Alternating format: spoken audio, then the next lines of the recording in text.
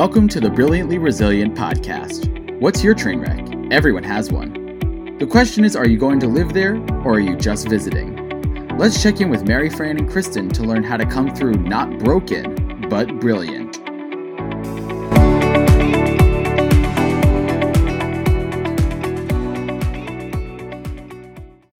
Hey everybody, Mary, Fran, Bontempo here. And before we get started with this week's episode, did you know that Brilliantly Resilient can come directly to you? That's right, we have keynotes, programs, presentations, workshops, all available to companies, associations, conferences, and organizations, either virtually or live in person. So head on over to brilliantlyresilient.net at the speaking tab to find out more. And while you're there, you can also sign up for our weekly Brilliance Bit, which comes to you once a week directly to your inbox and has a bit of brilliance from this week's show and will keep you living in a brilliantly resilient mindset. Okay, let's get on with the show. Hey everybody, Mary, Fran, Bontempo here. I am one half of the Brilliantly Resilient duo along with my partner, Kristen Smedley. And on this week's show, I'm going to give you a little bit more of just me.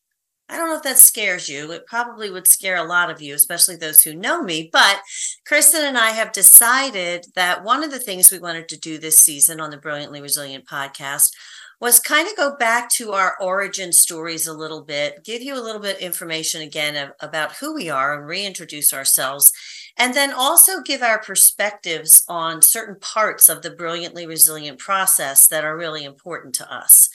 So for those of you who don't know, and I'm dating myself here, but I kind of grew up like Marsha Brady. I always tried to do the right thing. I was a rule follower. I did what I was supposed to do.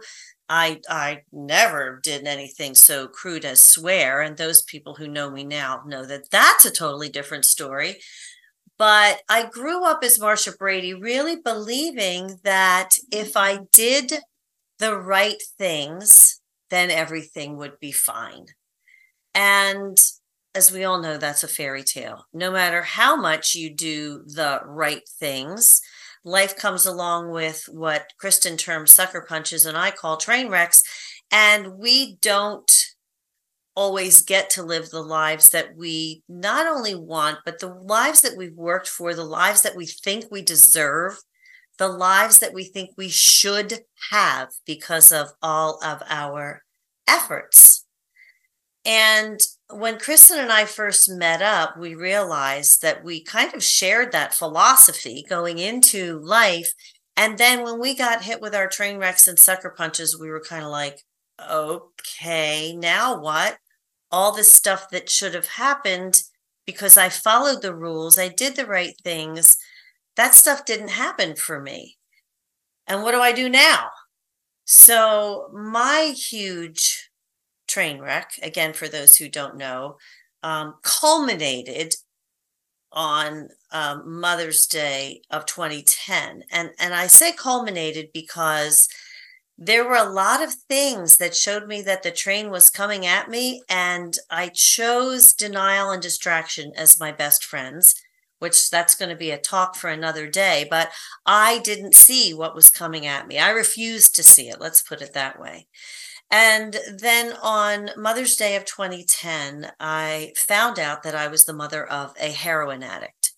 Now, again, this didn't come out of the blue, but this was the culmination of what happened because my son David overdosed that day, not on heroin because he couldn't get it at the time, but on a painkiller that he took because he couldn't get heroin. So we called the paramedics. He was shaking uncontrollably on the couch. We were at my mother's home for Mother's Day. I had stepped out of the room and came running back in because there was a lot of yelling and commotion. David was shaking uncontrollably. And when the paramedics got there, they kept asking him, "What did you take?" And I, the protective mama bear, I'm going, he's having a seizure. You got to get him to the hospital. But they knew what they were talking about because when David finally got into the ambulance with them, he did admit that he had taken a painkiller that he had stolen from his grandmother because he couldn't get heroin that day. The painkiller happened to be very high in acetaminophen. And when my husband and I got to the hospital, the doctor told us that he would need a liver transplant if they couldn't get this under control if he lived. So that was my Mother's Day gift, air quotes, for those who can't see me, for the year of 2010. Fortunately, when the doctors treated him, by the next morning, they were able to get this under control. And thank God, not only did he live, he did not need a liver transplant. But that was the day that the world came crashing down around me. And all of my hopes and dreams and thoughts about what was supposed to be, what should be in my life, just kind of like poof, evaporated into, the tornado in The Wizard of Oz, disappeared, never to be seen again, or so I thought.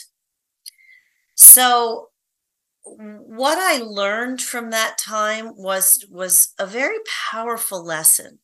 And that's really the one that I want to share with you today. What I realized, and this is a two-sided lesson. What I realized was that I had to let go of what should be in my life in order to allow room for what could be. Now, when I say it's a two-sided lesson, it's because in the early stages of this, I had to let go what I thought my life should be and what I thought my son should be because of the way we raised him, because I was a rule follower, because I did everything that I was supposed to do, that life should have turned out a certain way. By making best friends with denial and distraction, I was refusing to see what could be going on in my life. The truth of which was my son had been struggling for a very, very long time with some substance abuse issues. And I put the blinders on because it was too hard to see. So I kept looking at what I thought my life should be instead of looking what could be and what could be happening, which was a huge problem that, thank God, when it came to a head, I didn't lose my son in the midst of all that. The other side of the coin can be that when you let go of what you think should be, you make room for what could be. And those can sometimes be really, really wonderful opportunities. So anyway, what I want to do now is delve into a piece that I wrote about the options of what should be and letting go of what should be to make room for what could be. So, we hear all the time, be flexible, don't be married to outcomes, go with the flow, evolve with the problem. But, it's sound advice, and I've given that to people many times. But the question becomes, when you're hit with a sucker punch, how exactly do you do that? I mean, sure, be flexible and adapt with the situation. There's a very simple reason for our aversion to letting go. When we plan, we work the plan, we follow the rules, we do our best to reach a goal or live our lives a certain way. Our success at that event and endeavor is what should happen. It should happen. When you follow the rules, things should work out. But, how often does that actually happen? The attachment to the idea of what should be can keep us stuck, frustrated, angry. When things don't work out, we do everything that we were supposed to do. Other stuff still happens. And that other stuff can be anything from circumstances, timing, money, a pandemic. I mean, anything that we can kind of put ourselves in the middle of. So the biggest variable of all, which was what I found out to my should be not working out, is other people. Unless we live in isolation, we live on some kind of an island or whatever, other people will enter into it, and they can kind of goo up our dreams, our hopes, our plans. The other stuff always reaches out its little sticky fingers and either pulls you along in the direction that they should be, or it could gunk up the entire thing. And that's not what should happen, at least according to us. But there's a solution. We can't control all the other stuff, but we can set our minds free to, first of all, really see what the challenge and the problem is. And that involves telling ourselves the truth, which is something that I really wasn't able to do. I refused to see this truth staring me in the face because it was just too hard. But unless you are willing to look at the truth, you're never going to be able to get your hands around the problem.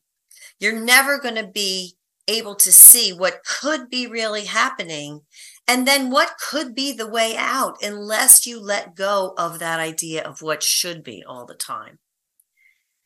So on the upside of this, we can't control all the other stuff all the time, but when we let go of what should be, we can set our minds free to, first of all, see the reality, and then second, to explore what could be.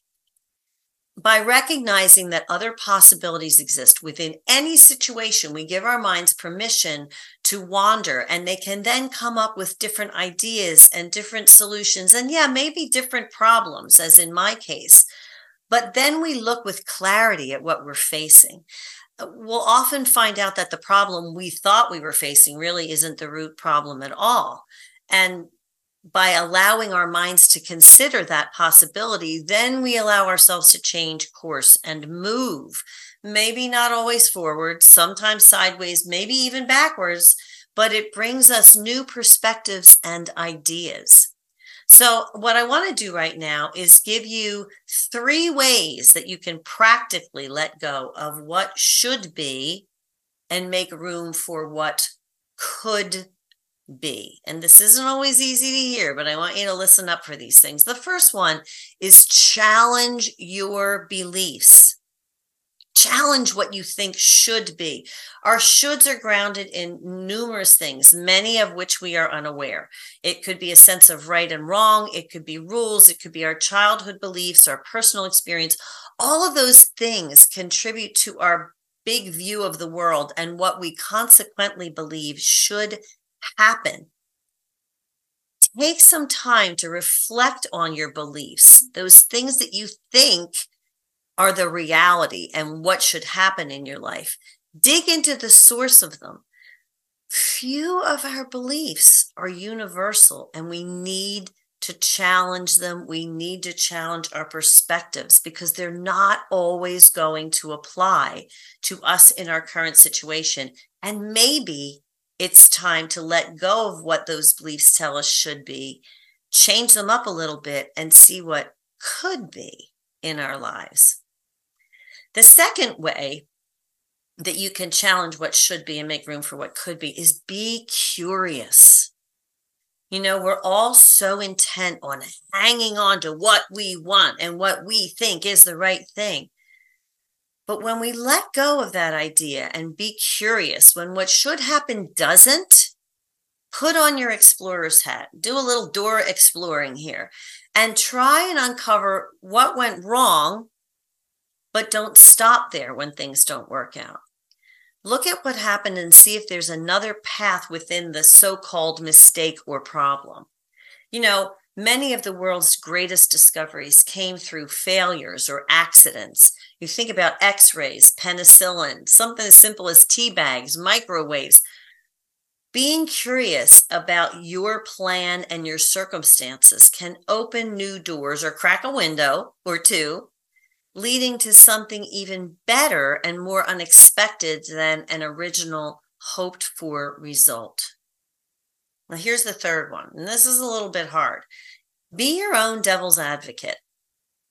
Dictionary.com defines a devil's advocate as a person who advocates an opposing or unpopular cause for the sake of argument, or, here's the key, to expose it to a thorough examination.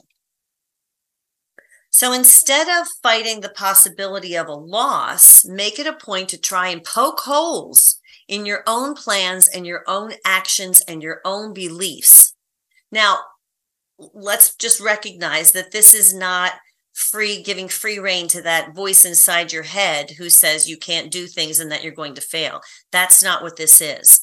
This is an opportunity to, as the definition says, thoroughly examine your plans and actions to explore, first of all, the viability of those paths and those actions, or to maybe explore other paths or other options that could be possibilities should things go astray. So here we go. When we let go of what should be and we make room for what could be, we can, first of all, find ourselves dealing with a situation that we were denying, a problem that we were refusing to look at, allowing us to then take action for what could become a good result. But we tap into resilience by allowing for other possibilities when we let go of what should be and look for what could be. Other possibilities to either correct mistakes, continue towards a goal, or to reevaluate and possibly change direction completely. We have to let our minds wander. We have to let our minds accept difficult truths.